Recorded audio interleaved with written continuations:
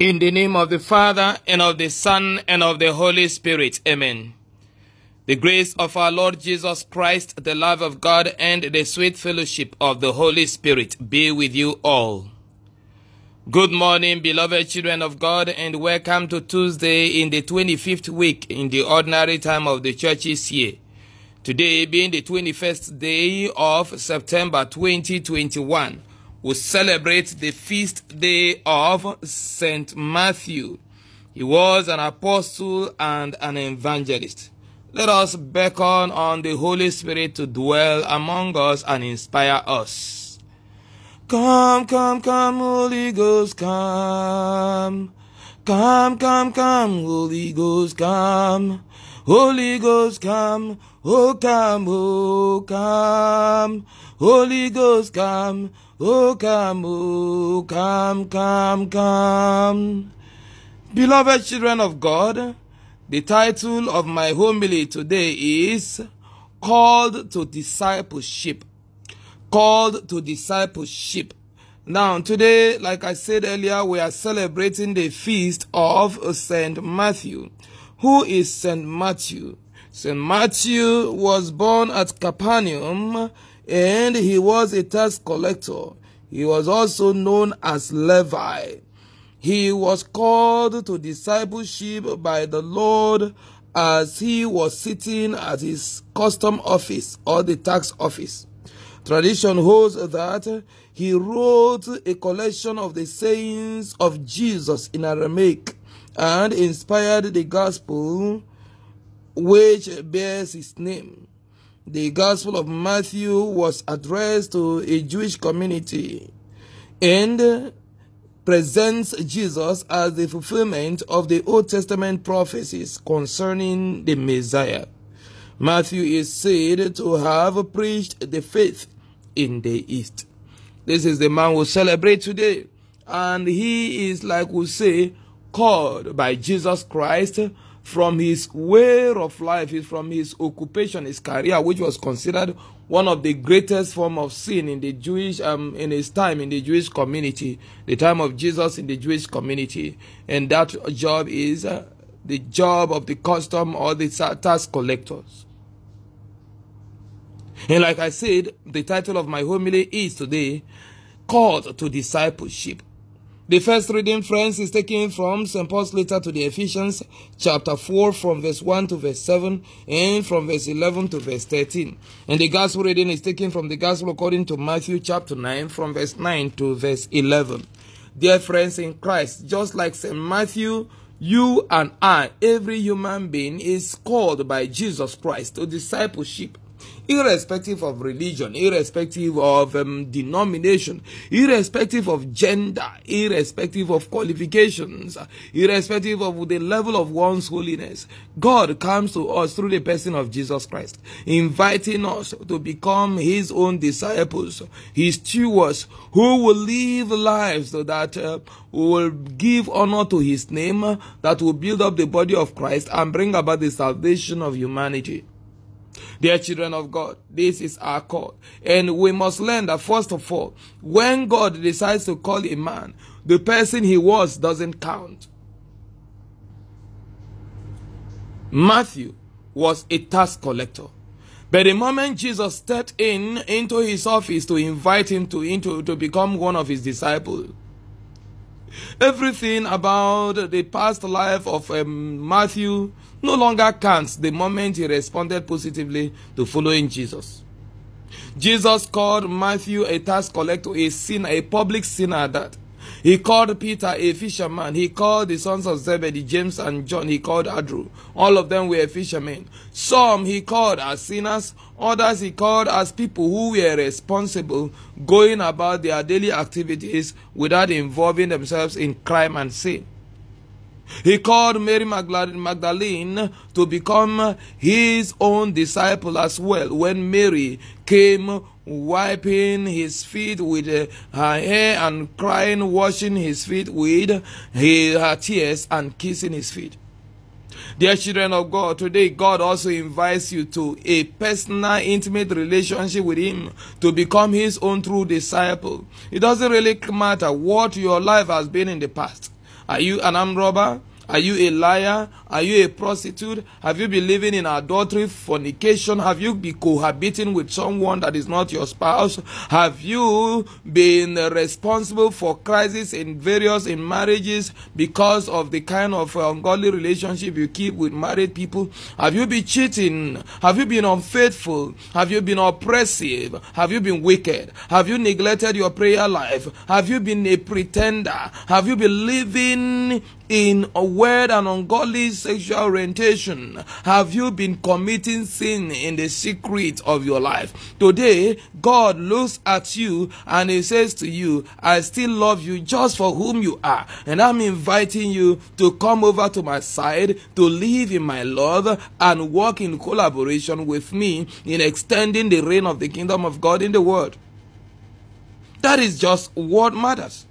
What matters is the decision you are making now. That is what determines whom you are. And the decision you make today determines also how you use what you have. Matthew was trained, he is knowledgeable in the management of resources, and so he found himself in the tax office, collecting taxes.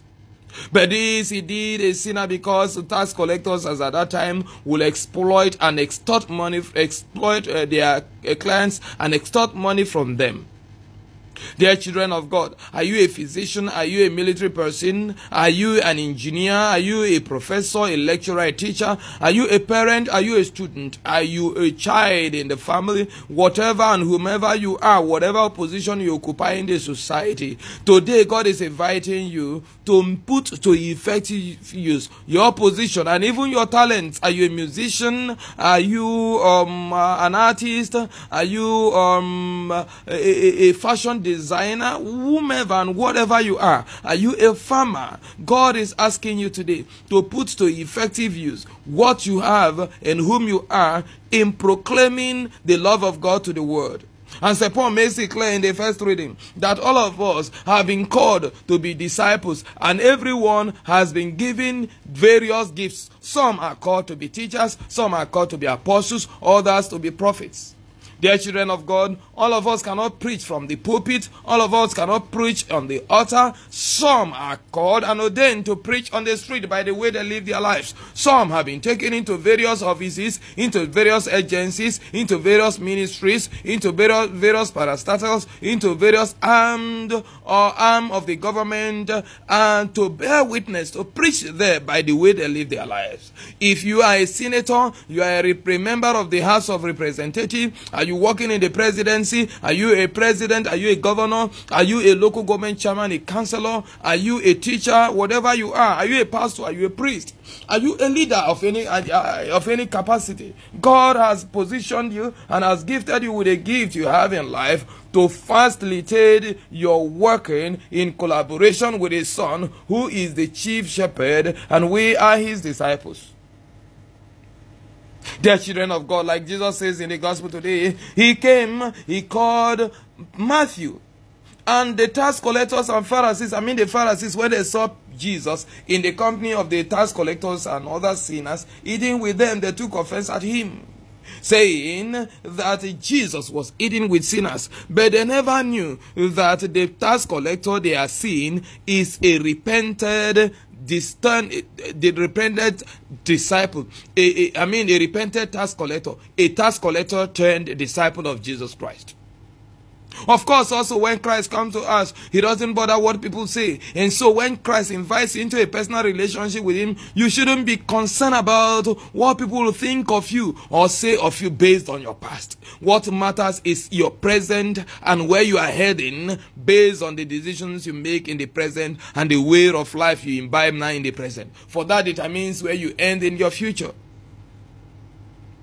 And so Jesus made it clear that it is not the healthy that needs the physician, but the sick. So He has come to cause sinners.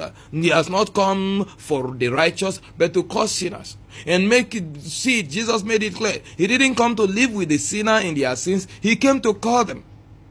Dear children of God, in our daily activities and our daily living, people take very seriously their engagements, say in their businesses, in their career, in their occupations, and all of that. And so they consult the professionals in various fields when they are to take major decisions in order to reduce risk and to increase profit, especially in the business world. This also applies even in our health.